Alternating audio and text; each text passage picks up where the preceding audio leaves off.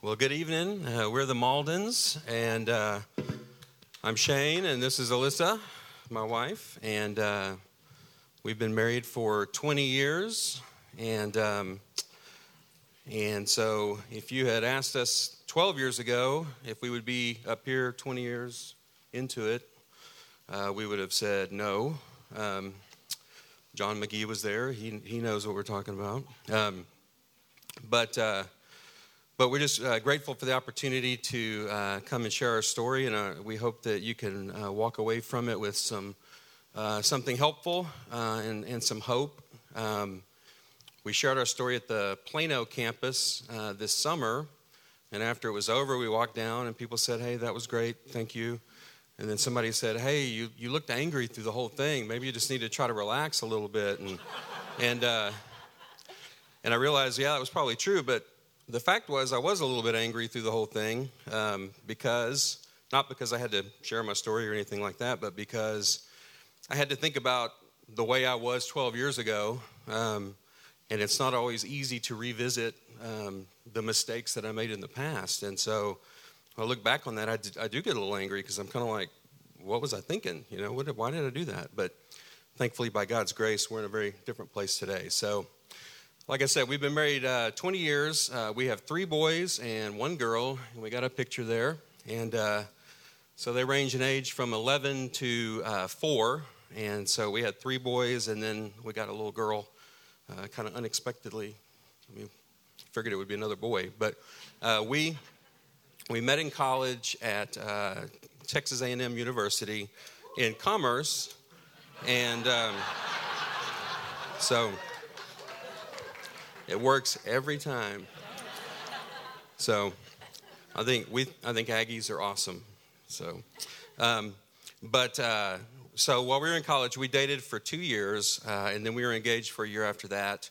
But during that time, there was a significant event that happened in my life that involved my dad. My dad was a deputy sheriff. He worked out in Arizona. He was a native Texan, but he worked out there, and they were serving a warrant. They were going to arrest ex-convict murderer, and he was shot as they were going into the home, and he was shot in the head.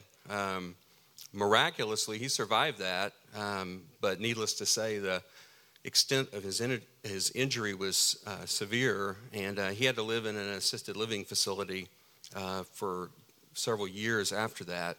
And when that happened, that was as you can imagine, the beginning of some significant struggles for me, and the way that I dealt with it, or really didn't deal with it, and that would later on affect our marriage in a very significant way. So looking back at the first years of our marriage, I would say the first years were pretty smooth. We didn't have oneness, but at the time we really didn't know what that was, or that we should be striving for that. We did have some foundational issues that affected us. We're both children of divorce, and so we really didn't have a good picture of what a functional marriage should look like. Because of the divorce in my family, I never really separated from especially my mom and sisters and prioritized Shane. And so my mom and my sisters just kind of became or stayed my primary family, and Shane was sort of an add-on. We were both believers, but we never got connected to the body of Christ during those early years. We did a lot of church hopping and visiting, but never got involved or got in community. And really those years were just kind of about living for ourselves. We both worked and kind of pursued just whatever was fun, and didn't have kids, and so it was easy to be selfish. So around the 4th year of our marriage, I really began to struggle with depression. And depression is something that I think has been part of my life since I was a kid, off and on. But because of the way I didn't deal with, and I really just kind of ran from what happened to my dad. He was living in an assisted living facility in California, so he was kind of out there, and I just sort of acted like it wasn't there, but of course it was affecting me deeply emotionally. And so because of that deepening depression, I began to act out, had a lot of rage and angry outbursts, to the point that I finally, after getting advice from different people, went to the doctor and started taking medication for that. And I would take medication for depression for several years after that, pretty much everything you can take for medication, for depression. Also during that time, I began to develop unhealthy and inappropriate relationships with women at work. I was a teacher. I was surrounded by women. And what I was lacking in our relationship, I began to seek fulfillment through relationships at work. So I was looking to all these things to try to deal with the hurt that was in my heart. And John 10:10 says that the thief has come to steal and kill and destroy, but Jesus said, but I've come that you may have life and have it more abundantly. And so that's who I should have been running to, but instead I was trying to self-medicate, through all these inappropriate relationships and interactions at work. And so at the same time, during this time period, there was a case manager that began to try to get me reconnected to my dad. And so that also was causing a lot of internal stress and turmoil for me because I was trying to run the other way. Thankfully, she won. So when I look back at this time period, I think of Proverbs 14:1, which says, the wise woman builds her house, but with her own hands the foolish one tears hers down. And so if you'd asked me at that time if I was the foolish woman, I would not have even seen that. But looking back, it's very clear. As Shane said, he was really struggling with depression and with acting out. And so instead of trying to lean into that and trying to help him and all of those kind of things, I just decided to sort of focus on my own happiness and do what I wanted to do because it was really hard to be around him. And so I was not around him very much. And so I focused on furthering my education. I went to grad school, and because of that, I got promoted at work. And so I was really focused on my career. That was taking a lot of my energy. I kept the focus on my sisters and my mom, and that really displaced Shane. I was jogging and playing soccer and pretty much just doing whatever I could to make myself happy.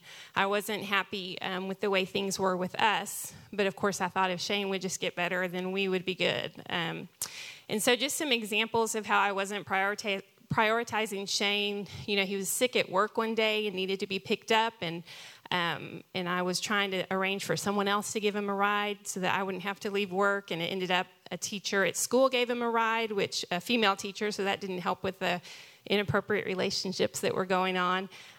Just things like that, like just daily things where I was not being there for him like I should have been.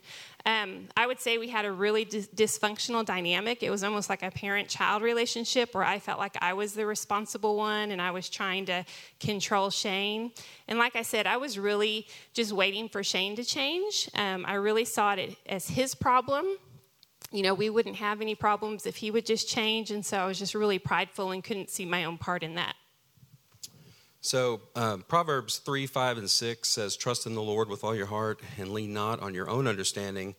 In all your ways acknowledge him and he will make your path straight. And I was not trusting in the Lord during that time in my life. And I was getting way off the rails. And so there's an example of that. Alissa talked about playing soccer, and she was in some indoor soccer league. And somebody came to her in the middle of the game and said, hey, we need you to come over here. And she's like, what's the matter? Well, Shane's heading out the door to go fight somebody in the parking lot, and this was the kind of place I was in, just. And so in 2002, so my dad was injured in 1993. In 2002, the complications from his injury finally caught up with him, and he passed away.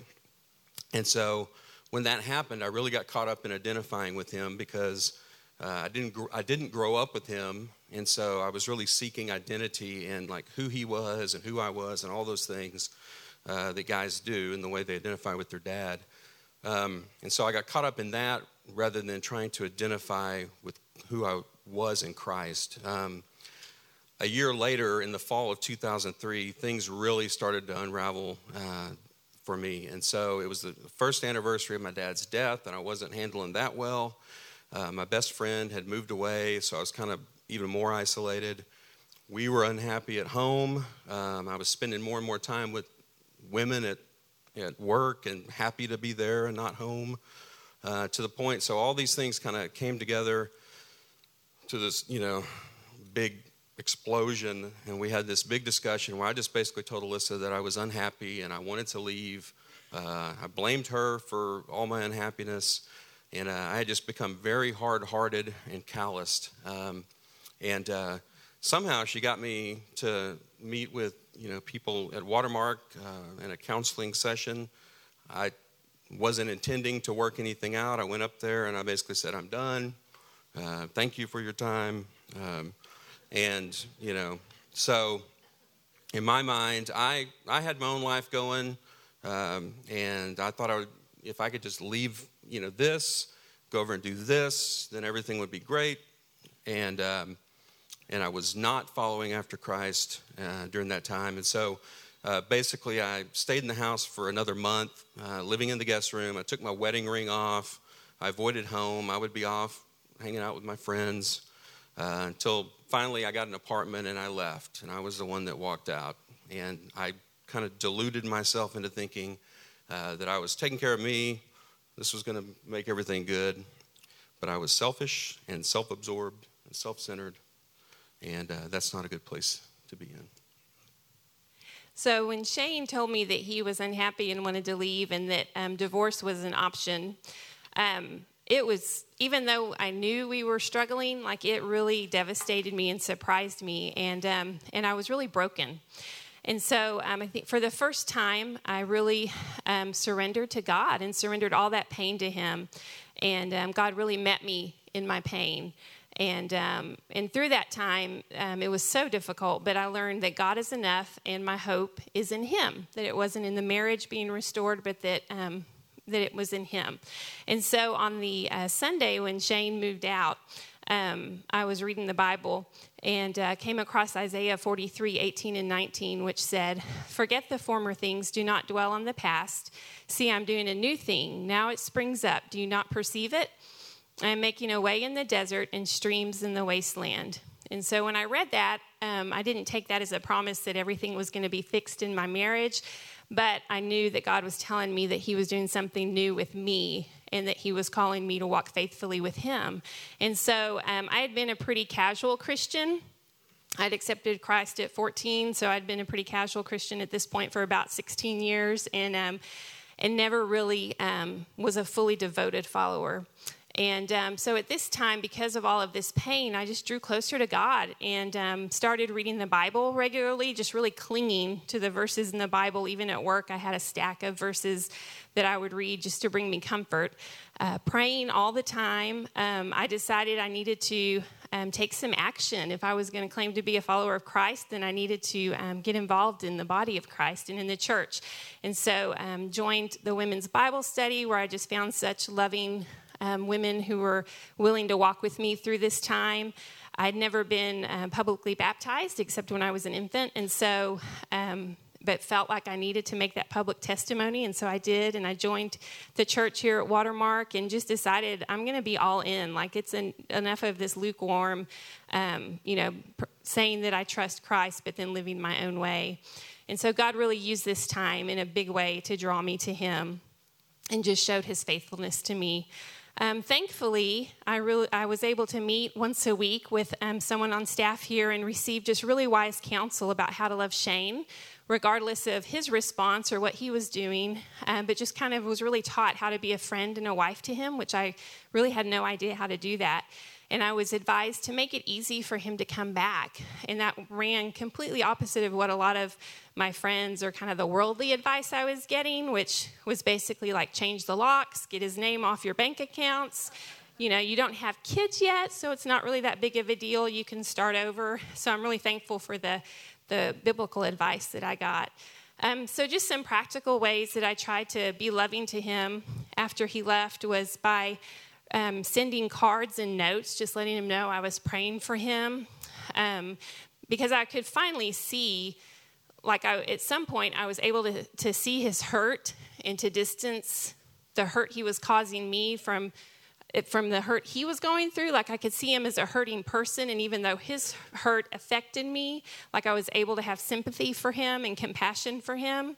And so I would use a loving tone if he called me, instead of kind of the anger I was feeling and kind of a hateful tone with him.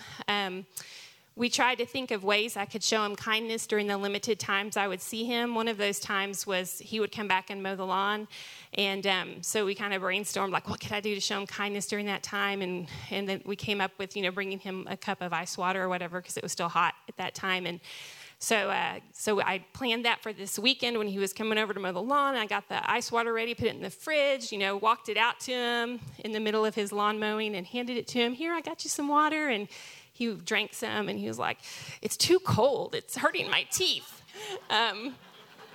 Just complained all about the ice water. So that sounds a lot more polite than the way I said it. Yeah. So, but I was learning how to be kind regardless of his response. And so I just apologized and said, we'll just leave it on the counter. It'll be, won't be so cold. And kind of had a good laugh about that the next week at my little counseling appointment. But didn't quite go the way we thought. But, and like I said, just trying to listen to his problems and his issues with me without talking about my hurts and needs at the time, even though I had a pretty long list as well. But just trying to trust that God would provide the right time, and humbly apologizing for the way I had hurt him. And then also, I think just God revealed to me how I had not really understood his grief that he was going through over his dad, that I was sort of expecting him just to get over it. And then when I had this huge amount of grief over our marriage, I think it kind of hit me that it's just not something you get over. Like, it's just, you don't know what to do with it. And so that helped me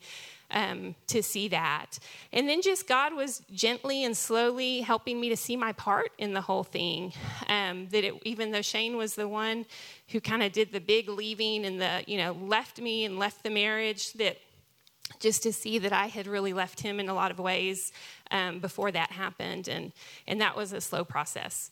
And so definitely I would say during this time, I didn't necessarily respond perfectly in every situation, but because of the Holy Spirit leading me and then the biblical wisdom I was getting, I definitely responded in a very different way than I would have on my own. And so I look back at this time just seeing it as a very painful time, and it was, but also a really sweet time of just trusting God and seeing his hand at work in our lives. And then just God's encouragement day by day helped me to get through this.